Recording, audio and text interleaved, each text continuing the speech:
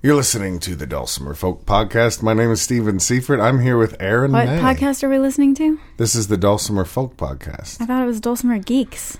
Oh, shoot. Let me start over. Hi, you're listening to the Dulcimer Geek Podcast. I'm Steven Seifert. I'm here with Aaron May. Hello, Aaron. Hello, Steve. Golly, this is great to see you. I know, it's really fun. We did a chromatic intensive in Nashville, Tennessee the last 3 days. Chromatic Mountain Dulcimer, only Chromatic Mountain Dulcimer for 3 whole days. It's very controversial. It was wonderful. It was really freeing. Chromatic dulcimers scare people. They do scare people, but Not they don't everybody, scare me. This is a lot of people will say, they find out you have a chromatic. Well, first of all, let's get things straight here. We both played plenty of diatonic. That's true. And I would say that today I primarily play diatonic. I don't use a 1.5 typically. I do have the 6.5. But you... I play only chromatic almost all my life. That's crazy. For the last 7 years, I've been playing and that's almost most of only your chromatic. life? Because you're like 11. No, now. Most of my life now, I play chromatic for the last 7 years. Make sure you're looking at the mic there, Aaron May. Yeah, I'll try. So,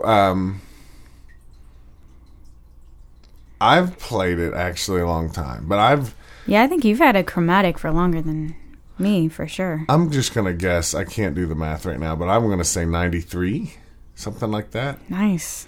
But it was a private endeavor. Before I ever even got into festivals, people were like, this one guy said to me, oh, no. Where'd you find a chromatic dulcimer in 1993? My first 2 dulcimers were from Bill Berg in Nashville, Indiana. And my second dulcimer had a 1.5 fret. Nice. And this one guy, I was at the Bria Craft Festival Fair. I hadn't met hardly any dulcimer people. I just went there to play and meet people. And this guy, I guess he was from the dulcimer world. And I just remember him saying, dulcimer world. Yeah, it's pretty exciting. He said, He said, people are going to be interested in you in the dulcimer world, but you're going to have to get rid of that 1.5 fret. Oh, that's funny. And when was that? I don't know when that was. I actually don't remember, but I'm going to say 92 or something. Anyway, there's this part of me that likes to do what people say not to do when it comes to the dulcimer. So I was like, I got to get a chromatic. I think I remember when you were at Winfield in 99 or 2000, you telling me that you were going jamming and you had your chromatic. I don't think I even knew what that meant then, but that was cool. Now I know what that means. Well, it was a Blue Lion. Yeah. And somebody's got it out there right now. I might like to buy it back if you've got it. If you're listening to the show, let me know if you're interested. But I've always kept it hidden in the dulcimer. I mean, I would do a little bit now and then, but mostly... Because people say things like, oh, you've crossed over to the dark side. Right. Or they say, you might as well be playing a guitar. Right. Now, you can take that the wrong way, but really, most people are just trying to make chit-chat and kind of develop a relationship. But the reason we play chromatic is we have a lot of fun doing it. Yeah. For me, I play diatonic and chromatic. Mm-hmm. I would never want to be without either. But you've hung out in the bluegrass world quite a bit. Yeah, I've spent a lot more time in bluegrass communities than dulcimer communities. Right. So it really seems normal to have a chromatic instrument in all of those circles as opposed to having a diatonic instrument. It's really good for learning about music. Both of them have things that are good about learning from music. Definitely. Yeah. But the chromatic's good because you can get a book all on music theory and you can try out the stuff that's in there. Right. You can do you can try all the possibilities. To some extent. With 3 strings. With 3 strings. You can try all the 3-note possibilities. So what's like in the bluegrass world, what keys do you run into? Does it, like if there's a singer, that could be any key, right? It could be any key, but if men are singing, it's usually somewhere between G and B. So a lot of times in bluegrass, they like to sing at the top of their range. That's that high, lonesome sound that Bill Monroe was known for. And so usually the top of the range is A, B flat, and B. Really? And so the quote-unquote better the tenor singer, the higher it's going to be. So you got a really high tenor, they're going to sing in B a lot. Huh. So B is still the hardest key for me on the dulcimer, but I've been working on getting better at B. But see, everybody still wants to play fiddle tunes that are in D and A. So Yeah, so fiddle tunes, D and A, G, yeah. right? Well, the banjo player always wants to play in G. We have a snare drum near us. I'm going to turn it off. Yeah, it's my voice is echoing off the snare drum. Probably the drum. Don't tell anybody I got some drums.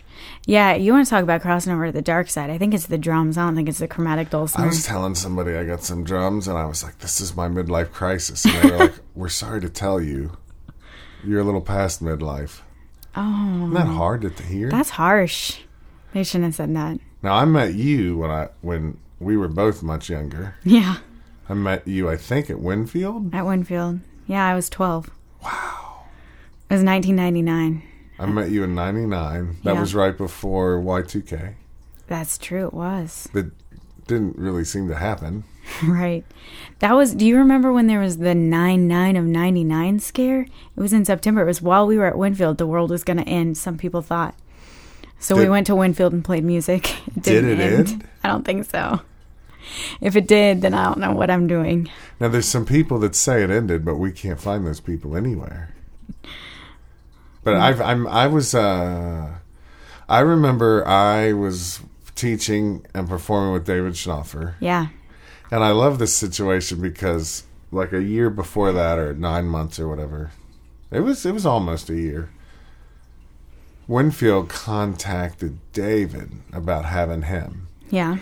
And there were a couple gigs where I had kind of handled talking to the festival organizers for him. Uh-huh. So he was like, why don't you call Winfield?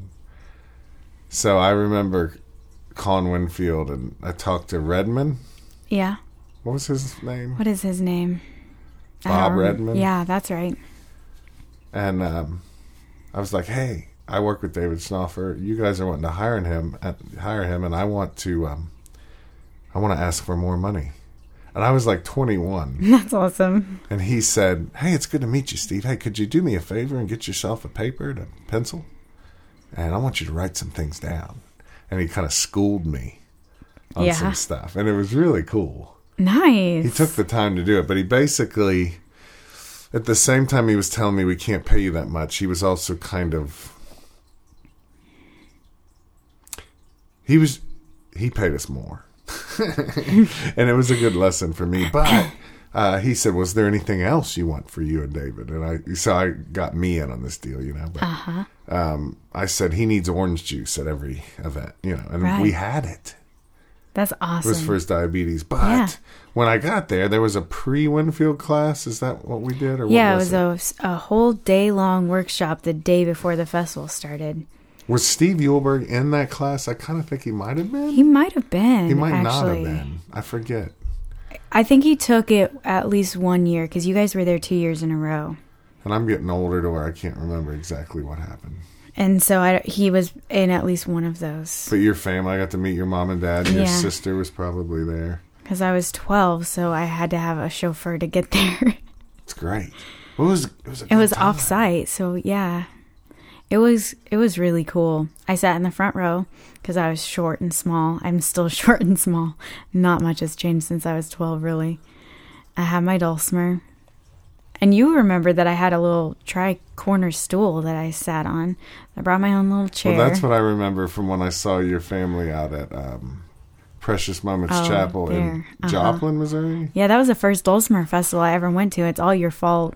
Because you don't consider Winfield a dulcimer festival. Winfield's not a dulcimer festival. Yeah. Winfield is a folk festival, really. Yeah. It gets called a bluegrass festival a lot, but a lot of the performers that they hire aren't even really bluegrass. Some of them are, but there's a lot of kind of folk.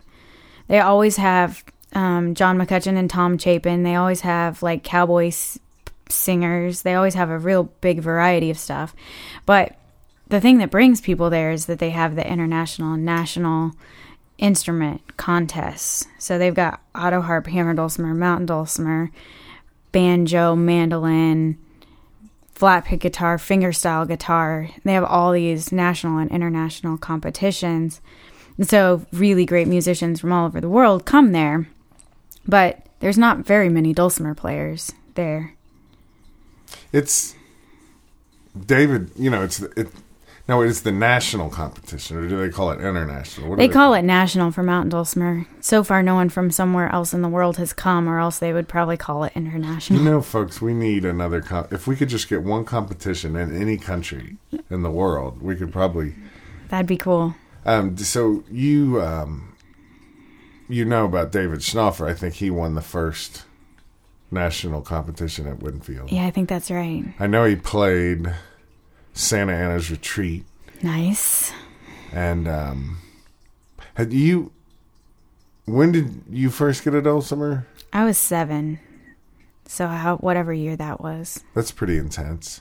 And when did you kind of decide, I think I kind of want to do this? How old were you then? Honestly, that's David's fault. Yeah? Yeah. David Schnaufer. Tell this David story. Schnaufer. So I got my dulcimer, and I was the only person I knew who played mountain dulcimer.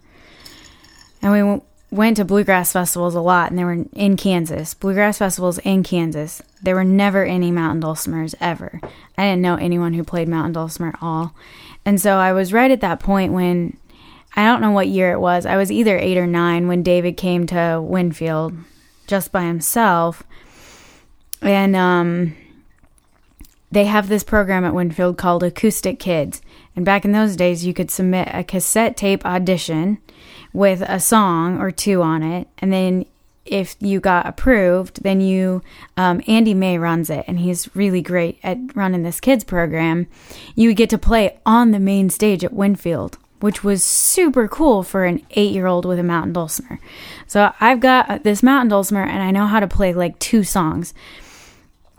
And so I get to play on stage, and my dad is not afraid of talking to strangers and people that I think are, better than me, and I would be afraid to talk to them. But Dad talked to David.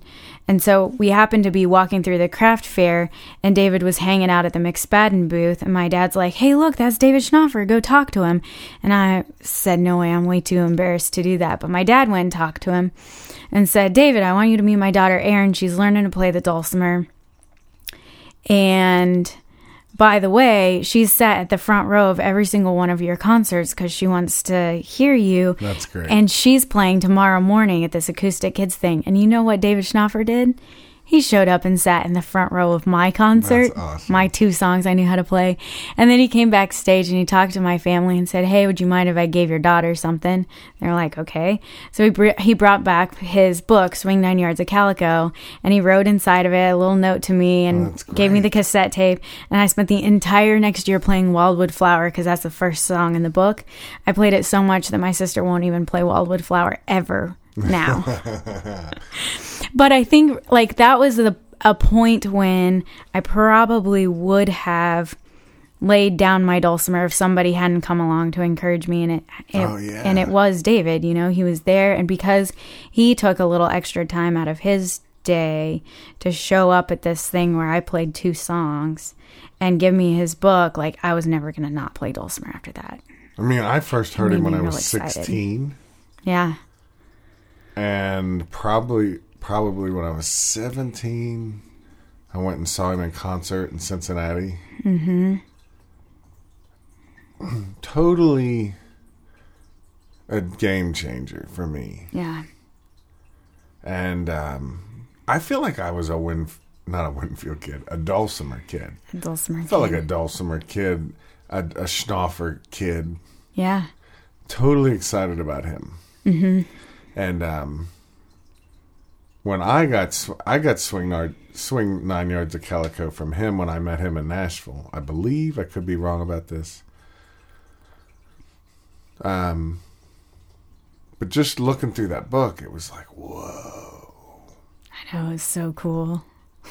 When I saw him in concert, I remember he capoed a lot. He checked his tuning in between all songs. I think he even tuned while he was playing at one point. Uh-huh. He went back and forth from 3 to 4 string. Oh. I don't know that you got to see him do that much.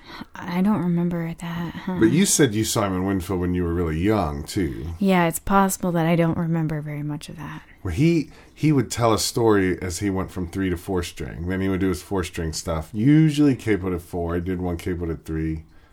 And then he would tell a story as he went back to 3-string, even though the melody's doubled. Yeah. But I loved meeting your family, and your sister was super young then. She was just... Yeah, she's 2 years younger than me, so if I was 12, she was 10. She was a little runt. Don't tell her I said that. No, I mean, she was great, but she was the little kid running around, but you were like crazy. But she got crazy into music as the years She went did. by. Yeah, I took her. She always wanted to play fiddle from the time she was really young, but then whenever other people were around, she got really bashful and didn't want to play in front of them for a long time. And I was just like anybody who knew what a dulcimer was, I was all about getting as much information as I could because there just weren't people in my life who knew about dulcimers. And so when I met you when I was 12, you told me about dulcimer festivals and said, "Hey, you should start going to dulcimer festivals." And I corrupted you. I had Bonnie Carroll's book, Dust Off That Dulcimer and Dance. Before There's that, some cool stuff in there. she had all these pictures in there. Yeah. I remember I learned Red Hair Boy out of that book, and I play it almost just like it was in that book. But that's the only song I remember out of the book. But she had all those pictures of dulcimer gatherings. The pictures were amazing. All the West Coast gatherings. And I remember looking at all those pictures and wishing longingly, I wish I was alive then when there were 10 people that played dulcimer and not just 2. Right, that's I had funny. no idea, that this whole world existed. Well, Lois Hornbostel also had a lot of pictures in her books. I never had any of her books. Well, they were black and white, and a huge reason that I got into dulcimer deeper was I would look at these pictures and I would think, oh my gosh, you mean people get together to do this? Yeah. And I was like, but I remember thinking that was all in the old days. Right. Because some of the first pictures I saw, I went to the Cincinnati Public Library, and they had a whole bunch of old editions of the Dulcimer Players News magazine. Wow. So I would look in these pictures and look at the years, but eventually I got into some of the newer ones. So I'm looking, I'm in the 90s, but I was like, I want to be a part of this. I was going to summer camps and stuff, so it was like, this looks like camp for adults. Yeah, I think it is. It blew my mind to find so that I can meet all the people in those pictures. I know, right? There was one guy I still haven't met. There was a dude in Lois Hornbostel's book, a Japanese guy. I forget what his name was. He said, "I love dulcimer and I will take it with me wherever I may go."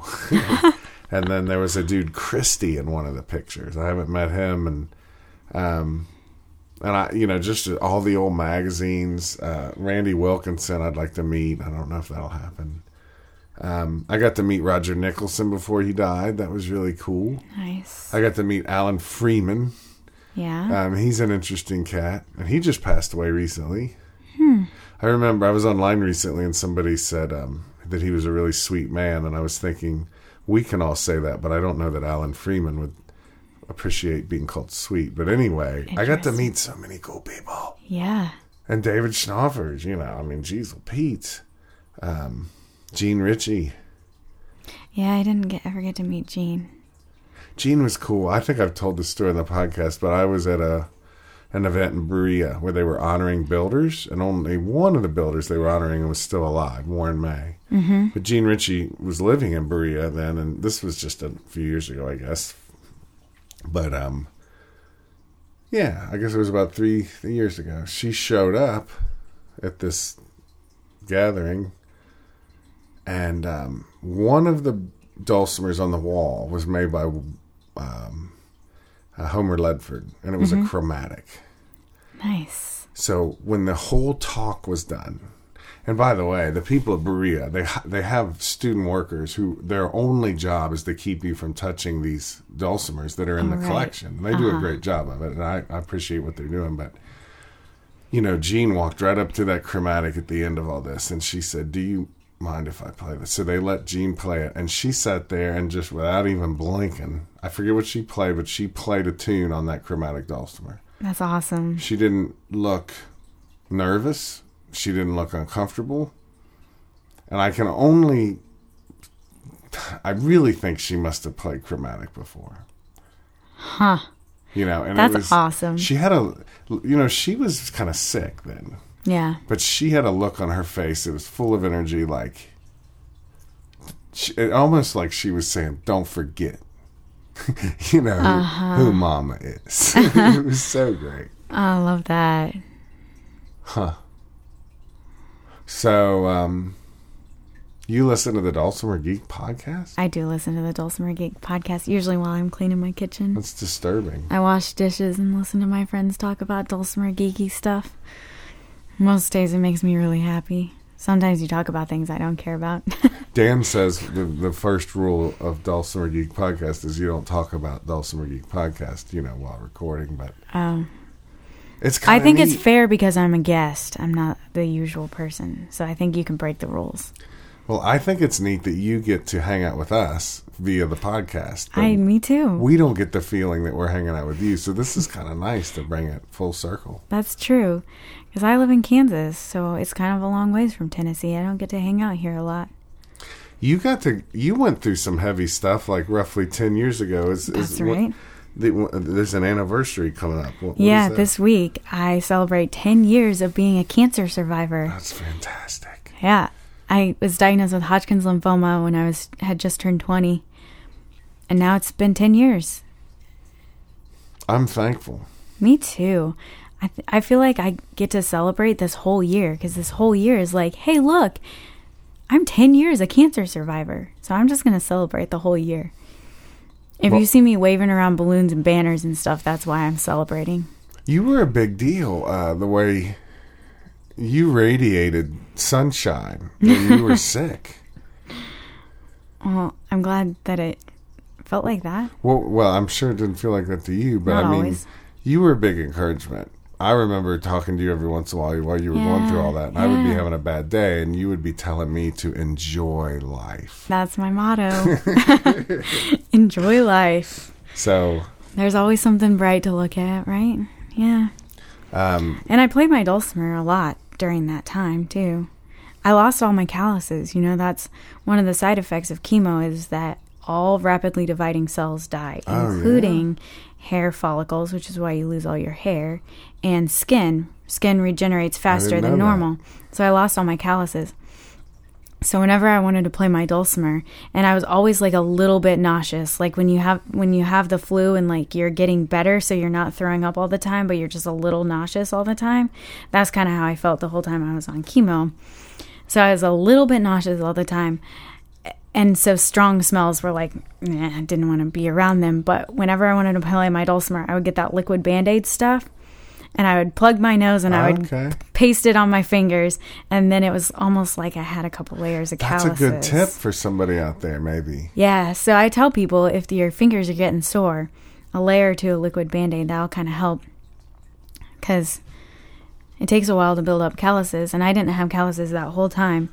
And then 6 months after I finished chemo, all my calluses were back. But you had a book, right?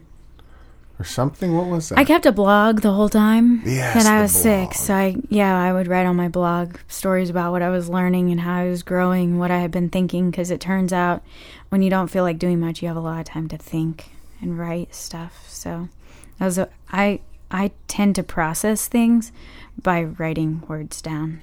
So that was the way I processed. And it was a way, because there were a lot of people who wanted to know how I was doing, but they didn't want to call and bug me if I was sleeping or something. So my blog was a way. I realized when you were sick, I learned some things about myself. And it wasn't just you. There was some other people that got sick around that time. I wanted to... Well, first of all, I just believed 100% you were going to be fine. Yeah, me too. And I think part of me wanted to... And I'm telling this story because some of you out there who get sick, you got to know there's goofballs like me in your life. I wanted to kind of look away, believe you're going to get better, look away, knowing when I look back everything was going to be fine and we could all move forward. Mm-hmm. But another person in my life who was going through cancer, that wasn't received very well. I was really just scared of losing them. Yeah, I I was really thankful because I had a couple friends in my life who were able to be really honest with me and say things like, I want to be there for you, but I have no idea how to, and my instinct is to just not call you and not talk to you because I don't know what to say, and I'm afraid of saying the wrong things, but I feel like I need to show up anyway. And so it helped me understand, like, the people who weren't staying really connected to me in that time, like, that's why. Because everybody's afraid. Like, you're afraid of saying the wrong thing, and so you think, well, if I don't say anything, then I won't say the wrong thing. And for me, like, the presence of people was real helpful. But I can give a lot of grace to people who didn't have that, like, immediate presence as part of that time in my life, because it's hard. It's hard to know how to do it. And we got a lot of people around us, and there's going to be people who are sick. But I was just, we ended up talking a number of times. And we did, yeah. It was just encouraging. And we mostly talked about dulcimers, I think. Of course. What else? Yeah. Your sister, you and your sister Amber. Yeah. Who's recently married. She just got married. You're both married, so we're both married now. Parents did a good job with you. Guys. our last names now are Lewis and Clark. Are you kidding me? I'm serious. Isn't that funny? No, wait a minute. It's true. Say again, what? Our last names are Lewis and Clark. Well, tell me all the names. What? What? I'm Erin May Lewis, and she's now Amber Clark. You're going to kill me. But I was thinking your new last name was May. May? No, that's my middle name. Oh, my gosh. I use Erin May for all my music stuff because I think it has a nice ring to it. I'm thinking his name is Justin May. Oh, no, our last name is Lewis.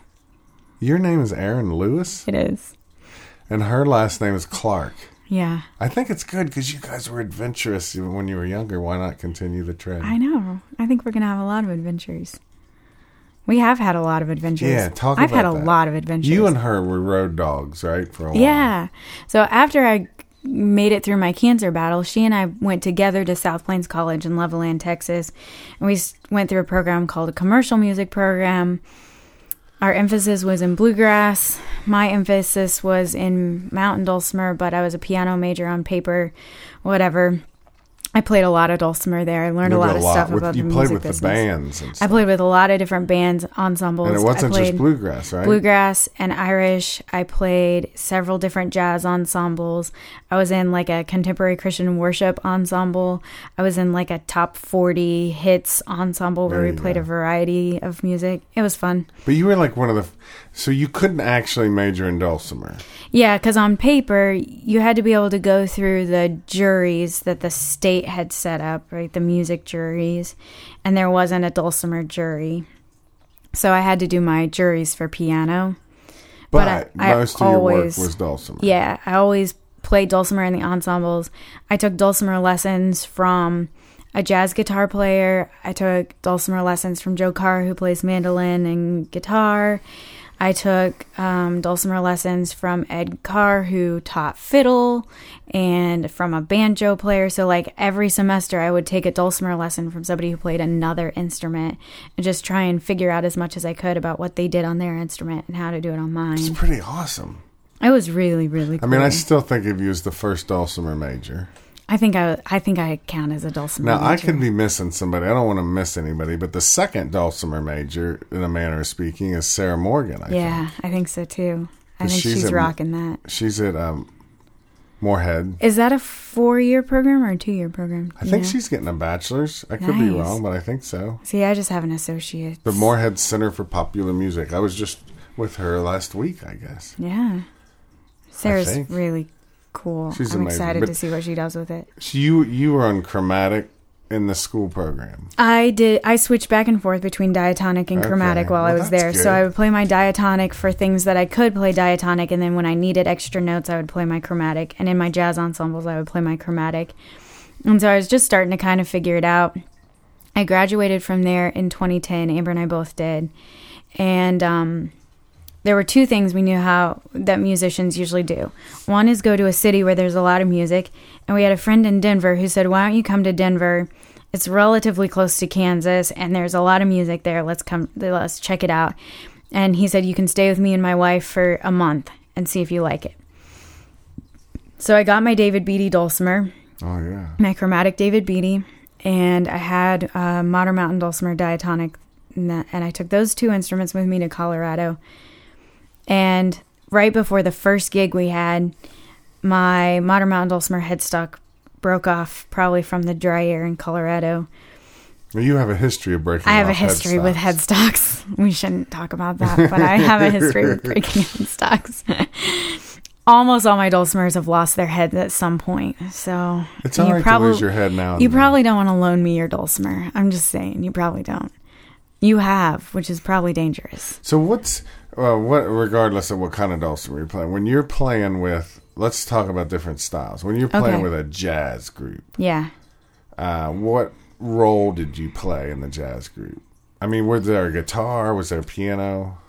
Sometimes I was playing the guitar role, but actually I was the only person at the school at the time I was there who could play jazz piano. So if I was playing dulcimer, there wasn't a piano at the time. So one ensemble that I was in was like all acoustic instruments. And so there was a mandolin player, and I think a guitar player and a bass player and a fiddle player and me. And, you know, we were really just very early in our exploration of jazz. And so we were just trying to figure out how to, like, play chords that had more than 3 notes in them. But you were learning on piano legitimate jazz stuff. Yeah, I don't remember any of it now, but I'm pretty sure I knew how to play quite a bit of jazz stuff on piano.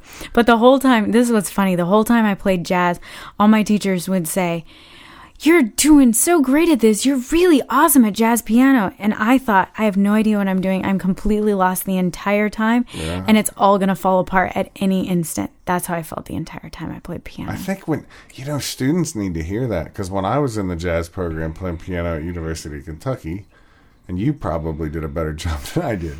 I don't know. I was constantly scared to death. Oh my gosh, it's terrifying. Jazz is so hard. And if you grow up with it, it's different. But it's like I was just slung into that. I mean, people say, "Oh, if it's jazz, you can play any notes. All the notes work," which is probably true. But you have to know what to do with all those notes. The only people that really say that are they non-jazz turn out players. really bad. Because you can use any note. And my teachers actually told me one of the things that great jazz musicians do is practice every solo starting on every single note of the chromatic scale. Like, they literally start a solo on every note, including the most dissonant ones, because it's not what you do. It's not the note that you're playing. It's what you do after that matters. But you really have to know what to do after you play a note, or you're in trouble. And you know what? When you play the note after the note you just played, then you have to play another one after that. That's the hard part. That's the hard part.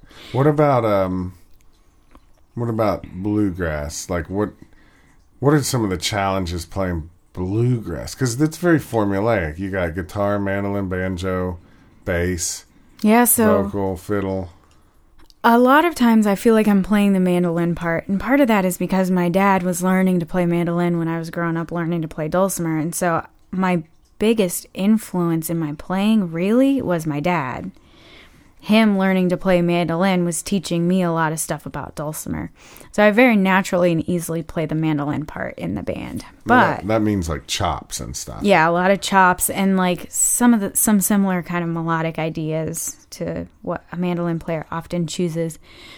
But one of my ensembles was called the Doug and Tony Show. And we did like David Grisman and Tony Rice stuff and like Newgrass Revival and Sam Bush and Bela Fleck. Doing that a little more. It was really fun, and it was all really hard music. And in this ensemble, we had a fiddle and a mandolin and a bass and a guitar. I can't remember if we had a banjo player or not. But we pretty much had all the instruments in the band. And so I'm listening to all these records, and the only part that wasn't being covered was the dobro part. So I ended up transcribing all of Jerry Douglas's banjo or dobro solos in these pieces and trying to figure out how to play the dobro parts on Mountain Dulcimer. That's crazy. It was crazy. But where do you feel like you're coming up short when you play with bluegrass? What are the challenges? Like Sarah Morgan talks about, she's working a lot on, a lot of those guys play around one mic That's a trend you see sometimes. So they are all at a certain distance from the mic, and when they go to take a solo, they step in a little bit. Right. She's got this thing on her lap. Yeah, that's one of the... So their solution is they've got her a volume... They actually have a switch, not a volume pedal, but a switch. And it just knocks her up a certain amount of decibels. Yeah. But what are some of the challenges, like, working with those people? Yeah, part of it is getting everybody to actually get quiet when you're taking a solo. I think that's part of it. One challenge is to find your space as far as... So I do a lot of syncopated rhythmic stuff. I think part of that is because the guitar player's playing bass drum, bass drum, bass drum. The bass player's playing bass, bass, bass, bass, bass, bass. The banjo player is either playing eighth note rolls, where they're just playing constant eighth note arpeggios, or they're chopping on the backbeat, the 2s and 4s. And the mandolin player is almost always chopping on the backbeat. The fiddle player is either playing single note melodic lines or 2-note chop chords. So I can play chops, which is good if the fiddle, banjo, and mandolin aren't also all playing chops at the same time. Because then that's too many chops. That's too many chops. So if the banjo player's doing their eighth notes, then maybe I can do my chops. But if all of them are doing chops, then I got to find other space. So a lot of times I would do like syncopated rhythms kind of around the beats.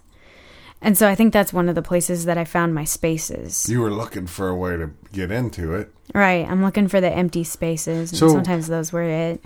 So I imagine sometimes, like, since everybody can't be doing chops, somebody might start doing chops, but then they know to hand it off maybe the next verse to let somebody else do chops, or what? Yeah, there's some of that. And sometimes like the mandolin player is doing chops in a high range, and so I might do chops in a lower range. So you're getting like two different ranges of chops now, because the guitar player maybe is filling in some of those lower frequencies but letting their strings all ring. So if I'm chopping in low range and the mandolin's chopping in high range, that's a way that we can both be chopping without being in each other's space.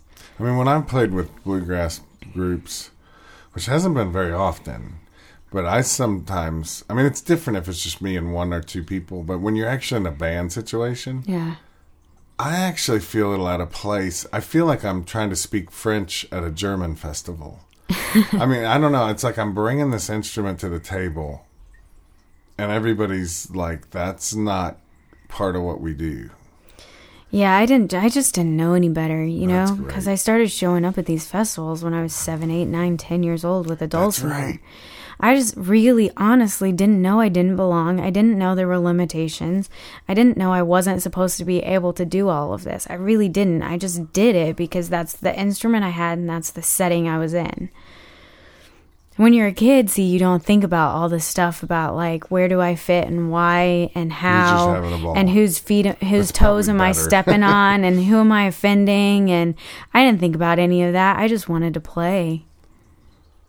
It's better. And I was a kid, so I think most people, I mean, some people wrote me off because I was a kid and it wouldn't matter how great I was, but some people were going to let me play along no matter what I did because I was a kid, and so I was cute and...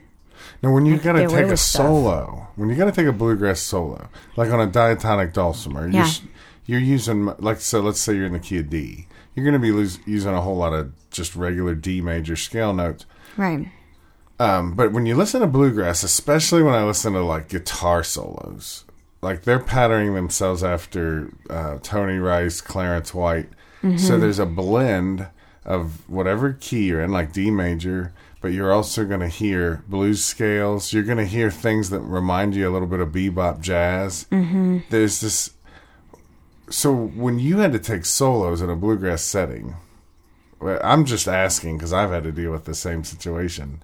I'm thinking to myself, I don't have those notes. I mean, that's probably one reason the chromatic became interesting to you. Yeah, although I still think about my chromatic diatonically a lot of the time because I'm just thinking about how can I play in B and not just in D without having to retune all my strings. Yeah, you said something about that earlier, that the best part of the chromatic for you has often been just being able to play in any key. Yeah. But you still tend to stay in the key you're in. You're not using chromatics as much. Right. Yeah, that's been my approach to it.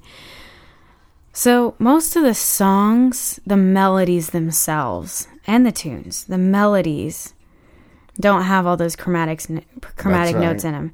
So that's the fancy lick stuff. And because I was playing a diatonic dulcimer, I couldn't do that kind of fancy licks. So I'm trying to come up with other kinds of fancy licks. And one of the things that the mountain dulcimer has that all these other instruments don't have, the banjo a little bit has this drone concept where you can use your other strings to kind of add color to the melodic things that you're doing. So I actually had this light bulb moment when I was trying to improvise, but I was trying to improvise and think about my chords and cover all the right strings and keep my drone going. And I realized no one else plays on all their strings at once. They only play single line stuff. Super important. Right? The guitar player is playing one note at a time. They're never playing 3 notes at a time. And the mandolin player is playing 1 note at a time. And the banjo is kind of different because they are more often they're in an open tuning and playing out of chord shapes more. But they're also using all 3 fingers. And so if they're playing 3 notes, it's because they're doing these rolls with their right hand to get all of them. So I try to use my drones and an occasional chord across the strings and stuff to fill in some of the gaps, and that's one of the things that makes the dulcimer sound different than all the other instruments. So a lot of times, see, in the bluegrass setting or any band setting, you sometimes want to leave space for other people. Yeah, right. So sometimes dulcimer players get into a band situation and we just make this constant wall of sound. Right.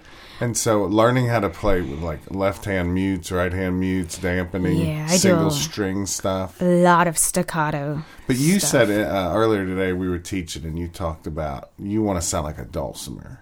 Yeah. So you still try to fit that dulcimer sound in. Right. But not all the time. Right. What makes a dulcimer unique? Well, our open tuning and drone strings is one of the things that makes the dulcimer unique and makes it not sound like a guitar or any of the other instruments. So yeah, I want people to get to hear that sound, but I'm not going to use it all the time because for one thing, it's too hard to think about all 3 strings all the time.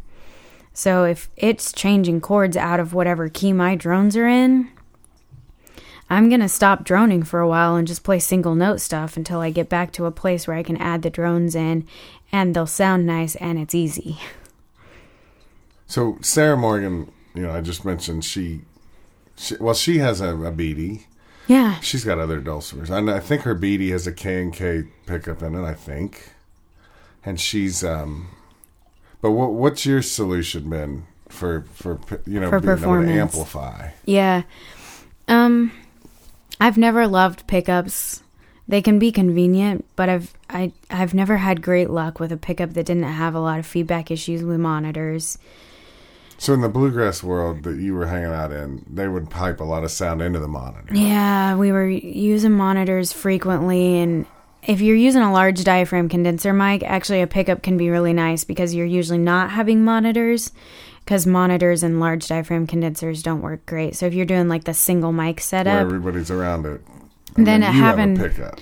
Yeah, the dulcimer with a pickup, that can work pretty well. What kind of pickup? I've never had good success with one. So I got my Beatty with no pickup at all, because anytime you add a pickup, you compromise your acoustic sound a little bit. And it was important to me that when I'm on the porch or I'm in the backyard or I'm at a jam session, or in a recording studio, I've got the best possible acoustic sound. And then I have a DPA, I think it's a DPA 4900, very small diaphragm clip-on condenser mic. So this is a microphone that was developed for symphonies, where they're trying to get the closest possible sound to what the instrument itself sounds like. So the least change in different frequencies. And I've seen one of these clipped under the is it called the bell, on a saxophone or something like that? And it's cool, this little black flexible stuff. And so it's a really, really tiny little microphone that clips on. So the downside of it is that you have to be using a system that has phantom power because it is a condenser mic. That means it sends electricity down the mic cable. Right. So some of those little like portable amps that you can just set at your feet, they wouldn't pass phantom power. They wouldn't be able to send phantom power. So in a jam session, I'm going all acoustic. I'm not amplifying. You could buy a little phantom power unit. Dan Lander was telling me about those. I've never used one. Yeah, I feel like the technology, even in the last 7 years since I was at the college where we were exploring a lot of the sound options, I feel like the technology has improved a lot even in that amount of time. And I just haven't explored it that much because, to be honest, like that's not a part of the Dulcimer geek world that I get really excited about. You're not a gearhead. I'm not a gear person. Like, kind of not at all. I get really into good picks. Yeah, you're like pick crazy. I've seen I really you. like picks. You have a lot of picks. I have a lot of picks. You have fancy picks. Like, I'll say, can I try that pick? You're like, yes, but make sure you give it back to me because this is like a $35 pick. Yeah, it's true. I use a $35 pick all the time. It's a blue chip pick. Yeah, it's a jazz style blue chip pick, actually. So this is the pick you use most of the time. Yeah, on my BD, it's my pick of choice. And it's thick. No, it's skinny, but it is not flexible at all. It's a thin pick that's very rigid. So I love the sound of a rigid pick. Yeah. For flat picking, and then and even on a guitar. But when I go to strum the dulcimer with a rigid pick or a thick pick, I get a clackety clackety. So, how do you deal with that? I think that I don't strum over the fretboard a lot, but I do some because sometimes I hear it. A lot of it is getting the angle of the pick so that I'm really not ever going straight across my fretboard or straight across the strings. I'm always at an angle. I think that makes a big difference. So when I had my blue chip pick worked on, because as it turns out, when you buy a $35 pick and the edges start getting rough, they'll actually re-bevel the edges for you. Funny. It's really cool. So I've had my pick reshaped, and when I turned my pick that I've been using for about a year and a half, took it to Blue Chip, they called me and they said, hey, we're working on your pick, and we usually put a round bevel on these picks, but you've worn a right-handed bevel into yours. Do you want us to leave the right-hand bevel? Oh, that's crazy. Or do you want us to take it back to a round bevel? So I think I wore that right-hand bevel into it because I'm always going across my strings at an angle. I'm never going straight across the strings.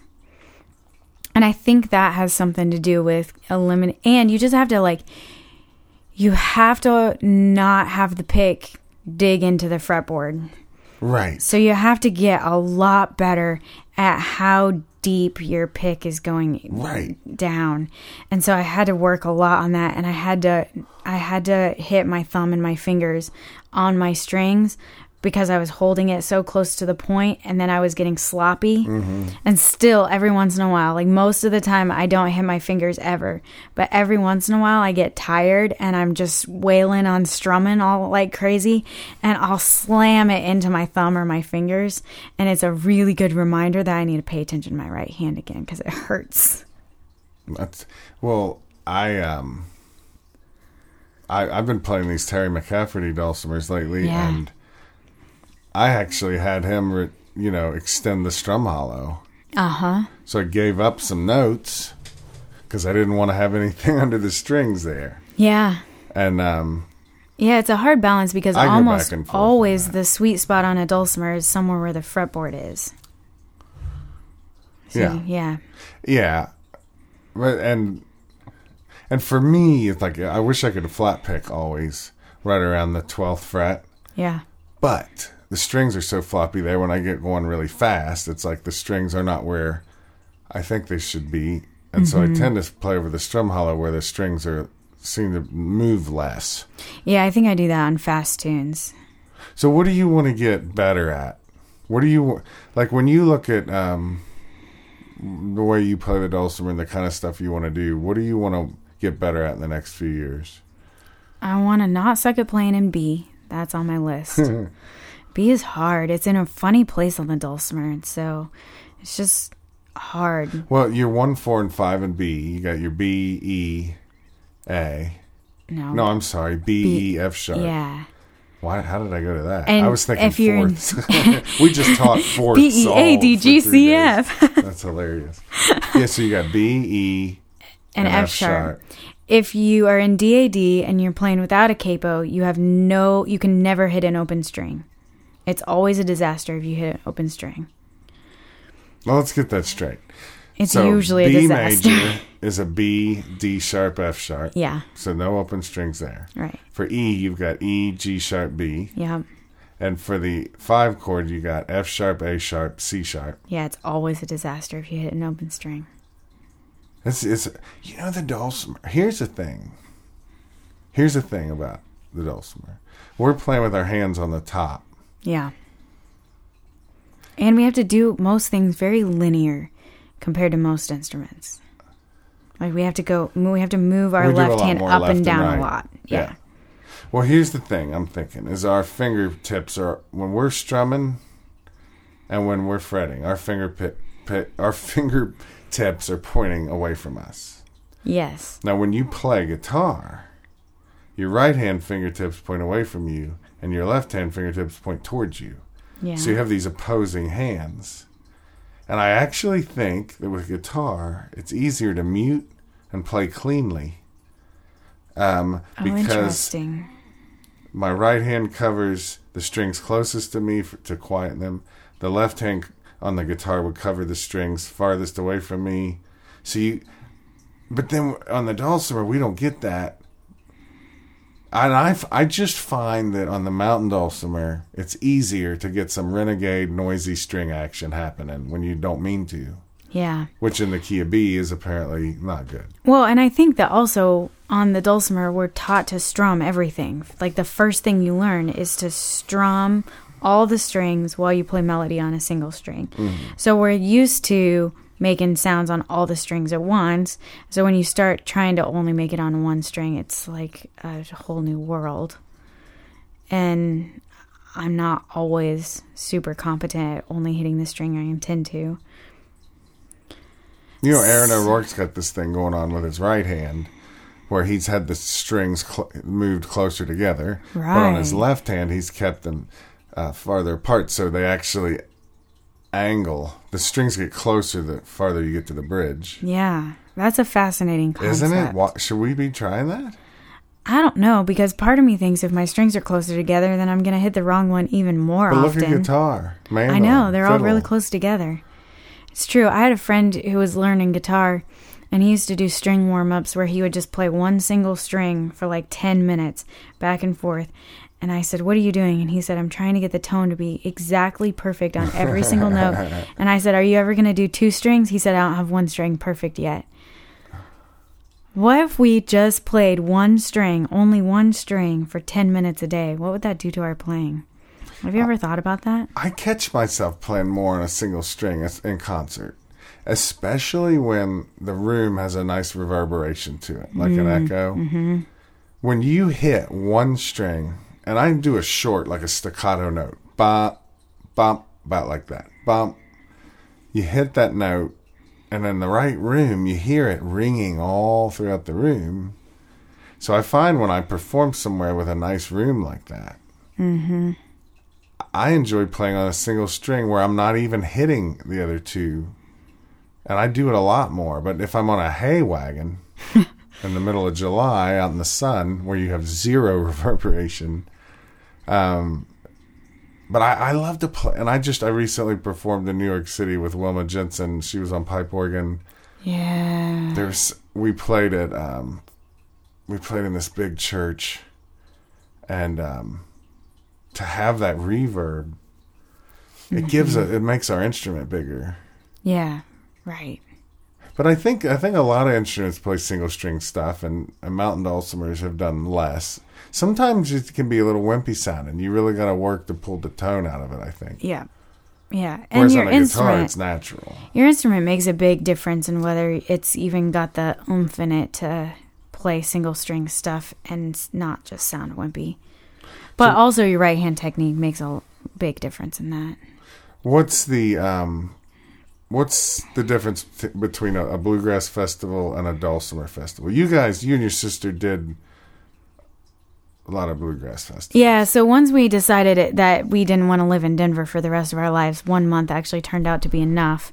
The only other thing we knew that musicians do is tour, so we figured, well, we should try that. So we planned a tour to North Carolina. I was teaching at Western Carolina University that first year that we graduated from school. And so we thought, well, why not make that into a tour? So we started playing like coffee shops, art centers, bluegrass festivals. We played a couple folk festivals, some dulcimer festivals. And, you know, every festival has its own personality, Yeah, that's right. but dulcimer festivals tend to be real centered around the instruction part. Yeah. And so you go to a dulcimer festival and you might have like 6 hours a day that's instruction, and then maybe 1 or 2 hours that are concerts. And you go to a bluegrass festival and you probably got 12 hours a day that are concerts, and somewhere interspersed in there, like twice a day, there's a 1 hour workshop. And the workshops are different at the bluegrass They're festival. more like demonstrations, really, than they are teaching People give a questions song. And so bluegrass festivals, by and large, unless you go to like a bluegrass camp where they're really focusing on Kaufman instruction, Camp or something. right, or Rocky Grass Academy or Camp Bluegrass at South Plains College, most of the time the festivals are really just about, you've got performers on stage and you got parking lot jam sessions where, and see, at a dulcimer festival, a jam session is usually like 50 mountain dulcimers in a room, and maybe there's also a bass, and maybe there's like my sister playing fiddle and 2 other people with other instruments, and that's about it. And I remember Amber used to sometimes say, anytime I come in the room with my fiddle, about 8 dulcimer players leave because they're scared because there's another instrument in the room.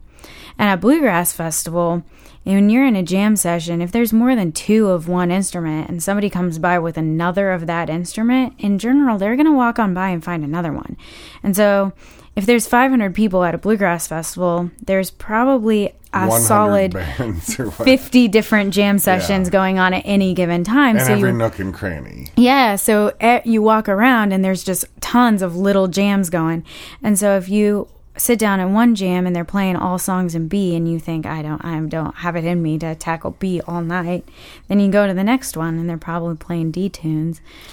Yeah, and sometimes we'll have a slow jam, a song jam, a fiddle jam, and but it does tend to be one big thing. Yeah, at the dulcimer, right? events. And usually the dulcimer jams are in more of an old time style where everyone plays the melody all the time.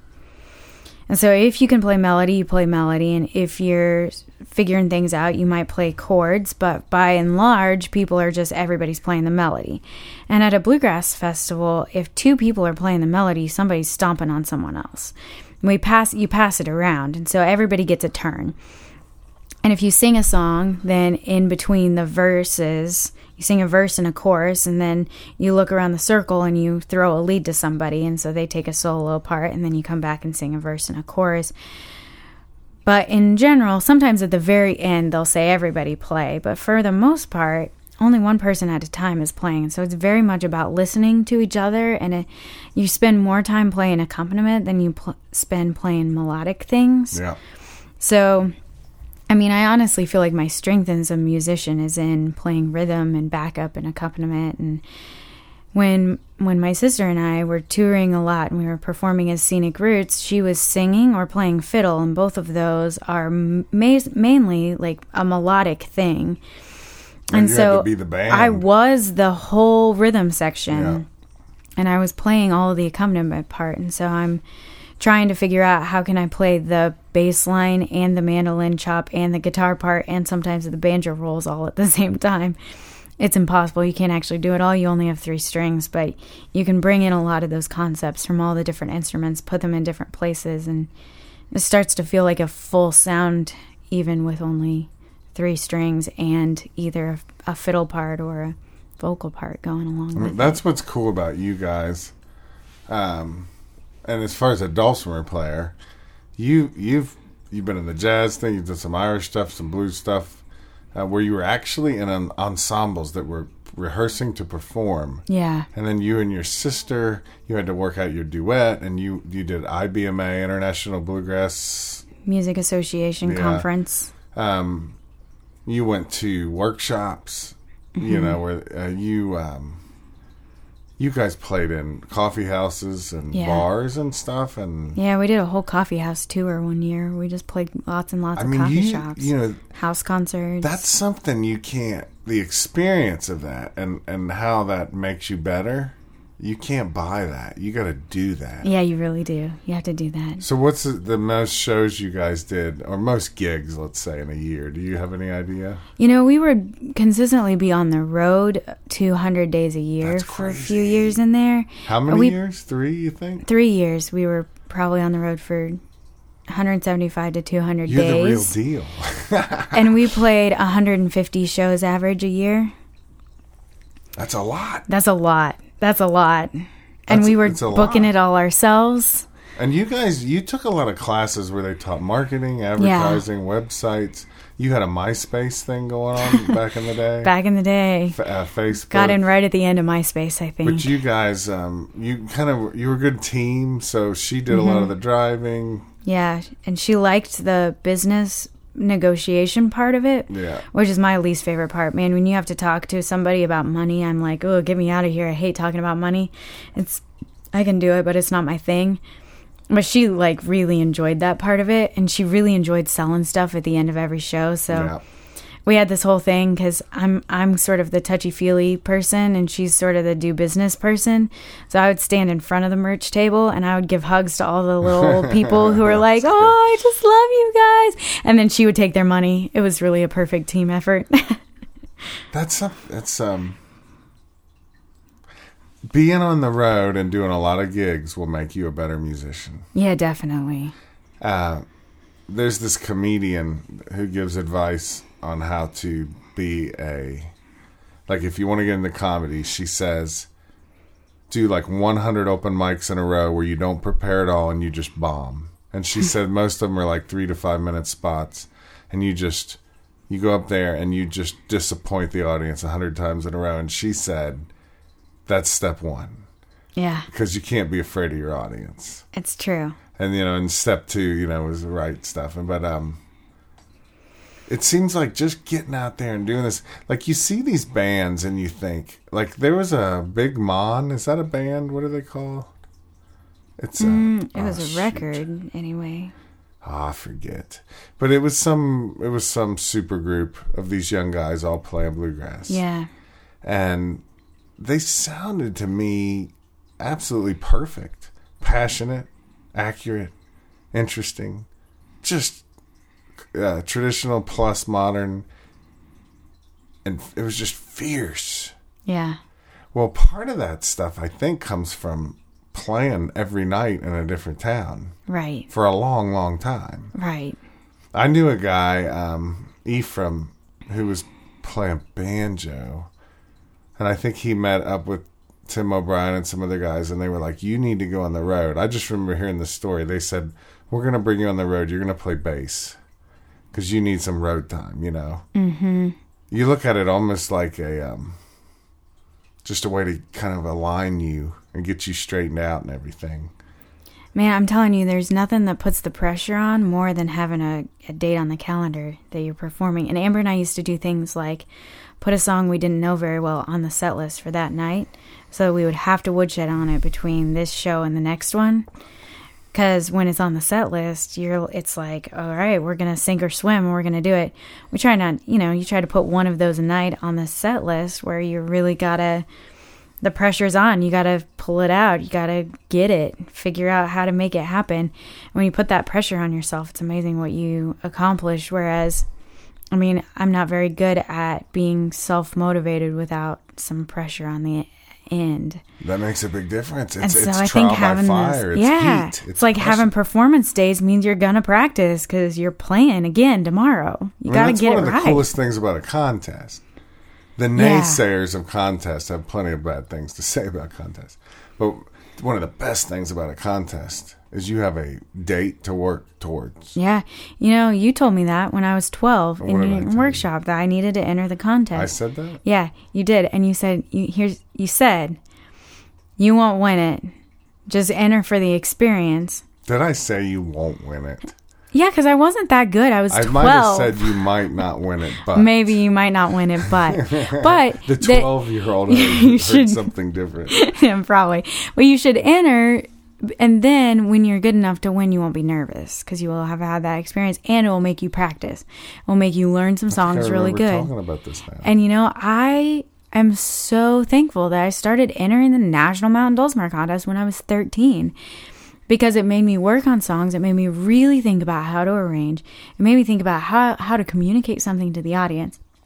And also, because 12-year-old heard you're not going to win it, I never, ever entered the contest with the goal of winning. Or with the goal with the goal of the judges being excited about it.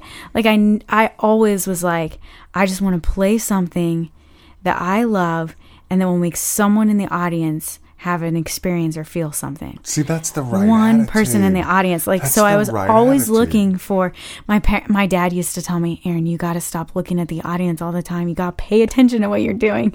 Because I would look around the audience and I would forget what song I was playing. See, that's beautiful. And But- I'm going to get in trouble here, but some of these people that hate contests, they've entered contests Yeah. with a bad They've done it wrong. attitude. And then they hate contests Yeah. because their only perspective is their bad attitude. I know I'm going to get some emails about this.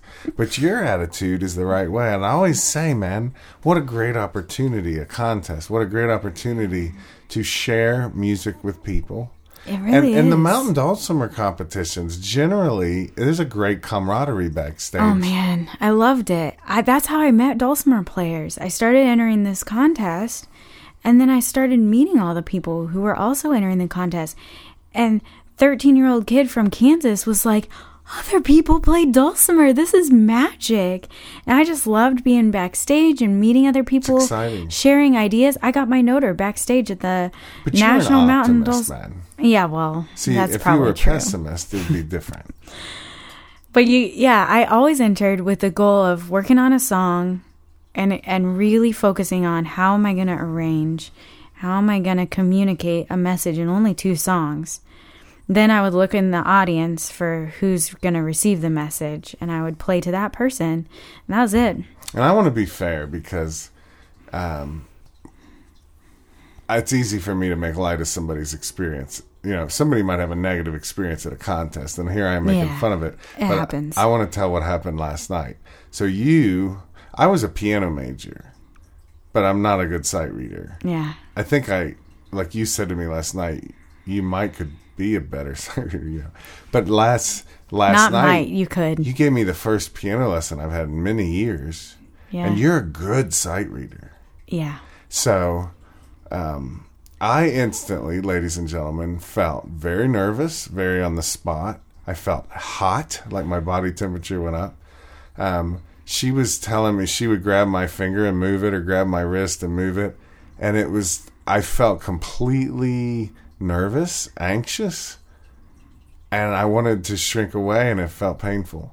And it was because I'm doing something I'm not good at, you know. Right. Yeah. And so I don't want to make fun of people having anxiety attacks because I think I almost had one last night when you were giving me a piano lesson. Not that much, but it was like, I'm so bad at this. But it was good. Yeah. And it's good to remember that. Like we taught this 3-day.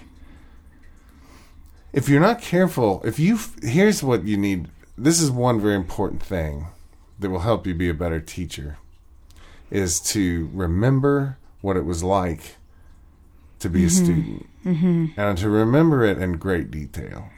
Mm-hmm. To remember what it's like when the teacher talks too much.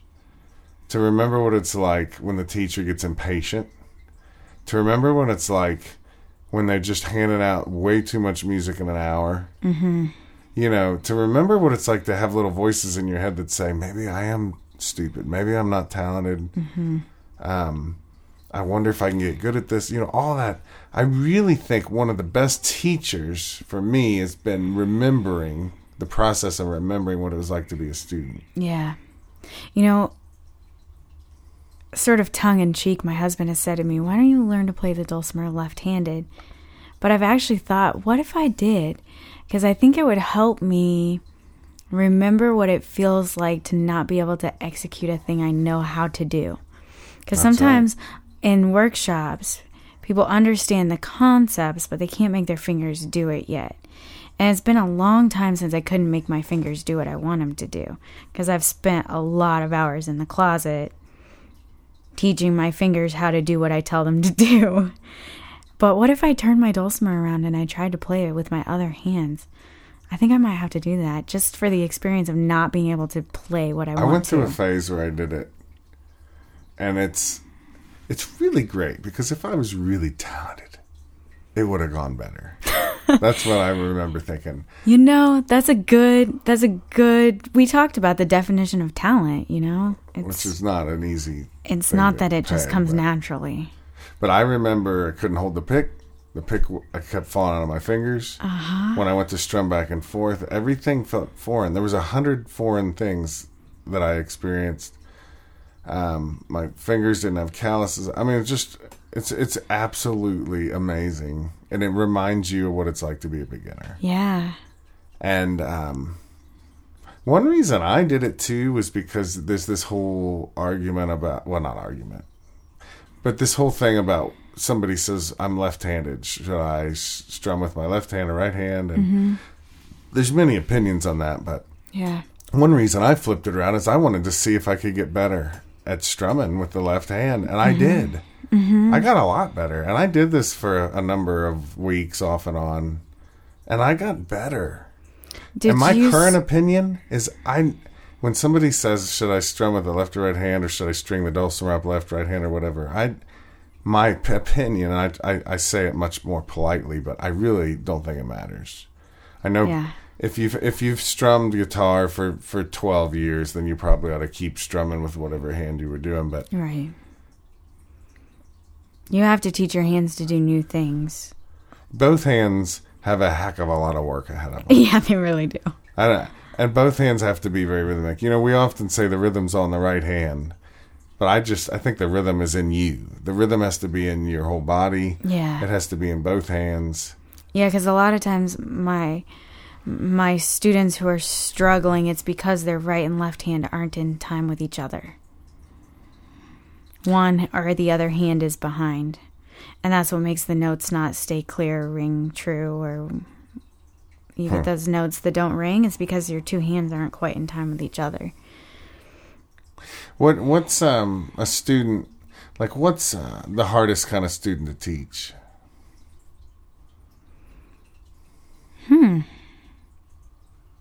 Well, I mean, honestly, the ones who don't practice. Well, you mean when they don't play at all? That doesn't right. If you come to me and you take a lesson and then I see you again in 2 weeks and you haven't worked on anything, I kind of have to just give you the same lesson over again. But you're not going to like that. So I have to try and come up with new ways of saying the same thing. Because until you practice it, I can't really give you the next information. So what I tell people is don't pay me if you're, go practice and then pay me. And a lot of times, I'm not a real big believer in weekly lessons for the most part. I have one student who wants weekly lessons. But for the most part, I do a lesson with students and I tell them, when you're ready, you call me and we'll have another lesson. And that might be 2 weeks, and it might be 6 weeks, and it might be 6 months. And I'm kind of okay with that. Because I'd rather you take the information I give you and work on it, and then come back to me and say, I'm ready for the next information.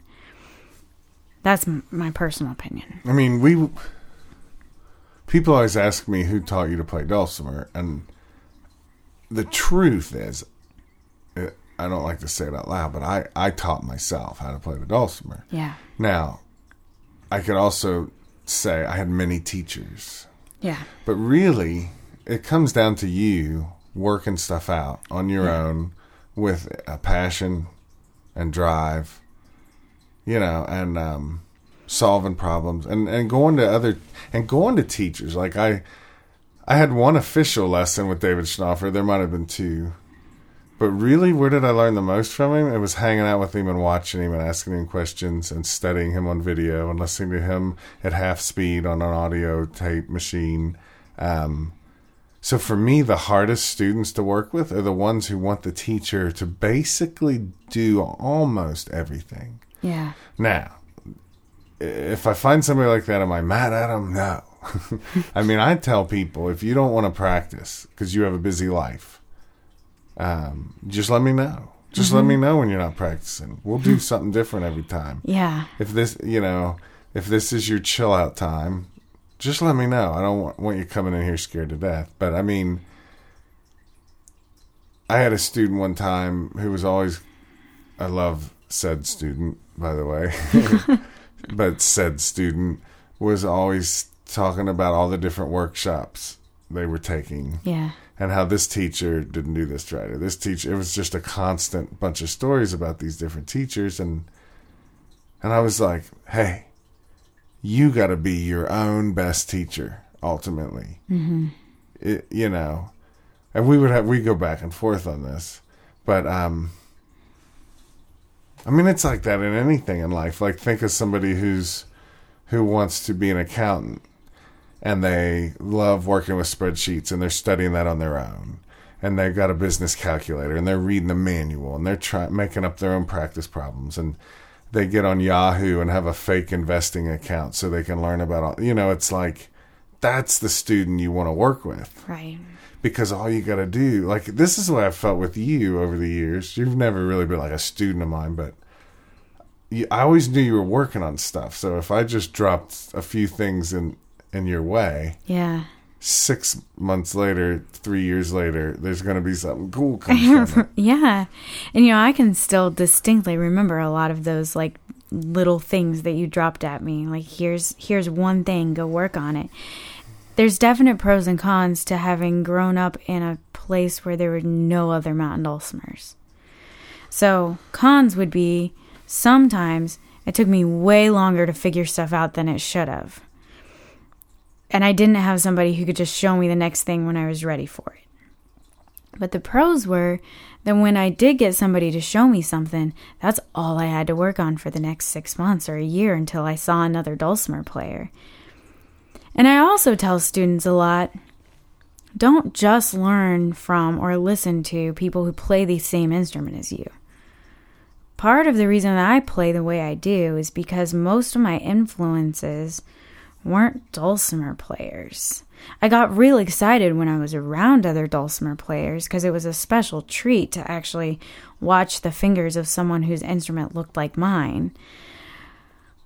But most of what I learned and listened to and picked up from musicians was people who played other instruments.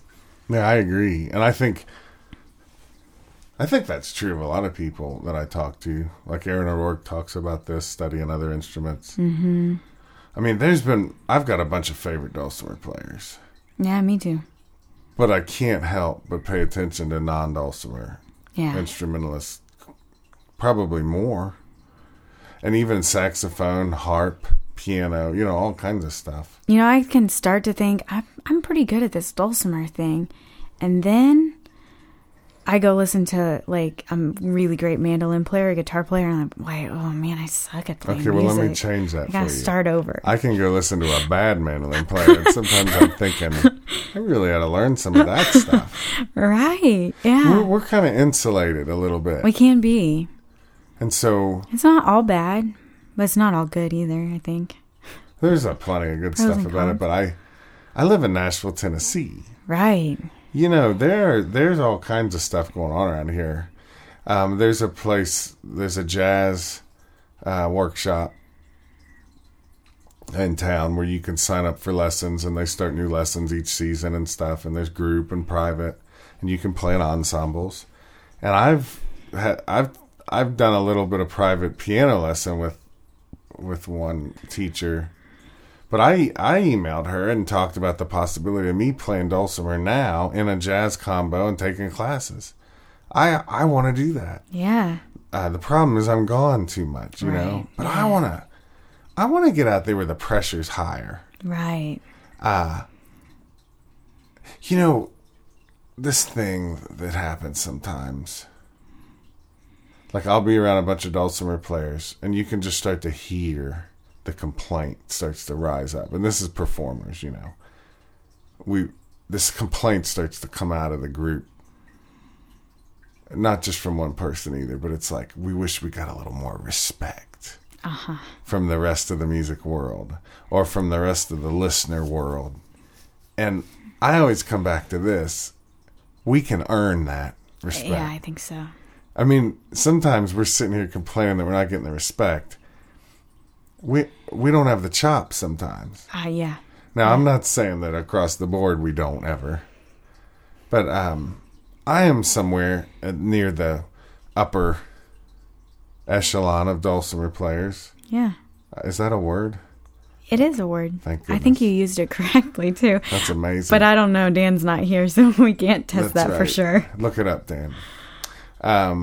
But he would say, when I say I'm in the upper echelon, he would say extraordinary claims require extraordinary evidence. So at least I'm learning something from him. But I know the reality is when I go out there in town and play with some of these guys in Nashville, I feel like a beginner. Yeah.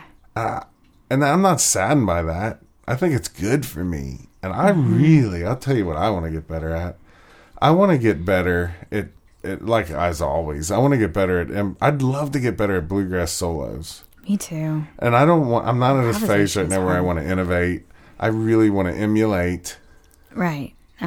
Tony Rice solos. Yeah. Me too. And I want to. We should work on that. I'd love to get better at that. You've done a lot of work transcribing solos. I did. I need to do more again. Actually, hanging out with you this week has made me want to go transcribe solos. That's kind of weird. Like, who wants to do that? But I do right now. Well, tell people what really that means. Excited to. So you're listening to a record, and you're listening. Say I did the dobro part at school. So I'm listening to the dobro part, and I'm trying to write down what notes the dobro player is playing. So I'm listening and I'm trying, for me, I listen, I find it on my instrument, and then I can write it down. So I'm not good enough at hearing it and just saying, oh yeah, he's playing a B. I can't do that. I don't have perfect pitch. But what tools did you use back when you were doing that? So I use a software program called Transcribe. It's Transcribe ! Hey, that's the same one I use. I love Transcribe. And because you can loop something and slow it down, and Yeah. you can tune it a little or change the pitch completely. Yeah, you can change the key, which so is... you use that a lot. Yeah, and that's great too if you're working on singing something. So like if I'm trying to learn to sing a song that Tony Rice sings, my vocal range is not the same as his, so I can actually move the whole recording to a key that I could sing it with, and then I can sing along in that key. That's useful.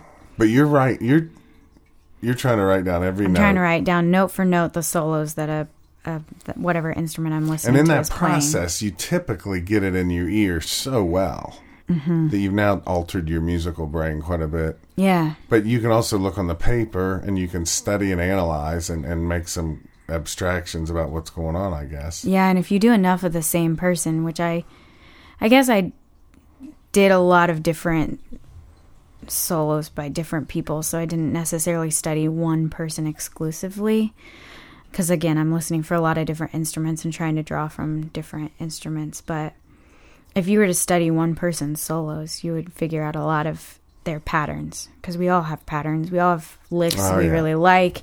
We all have things that are like our favorite thing to play, and whatever is the new thing we just learned, we play way too much. It always happens. Every person does it.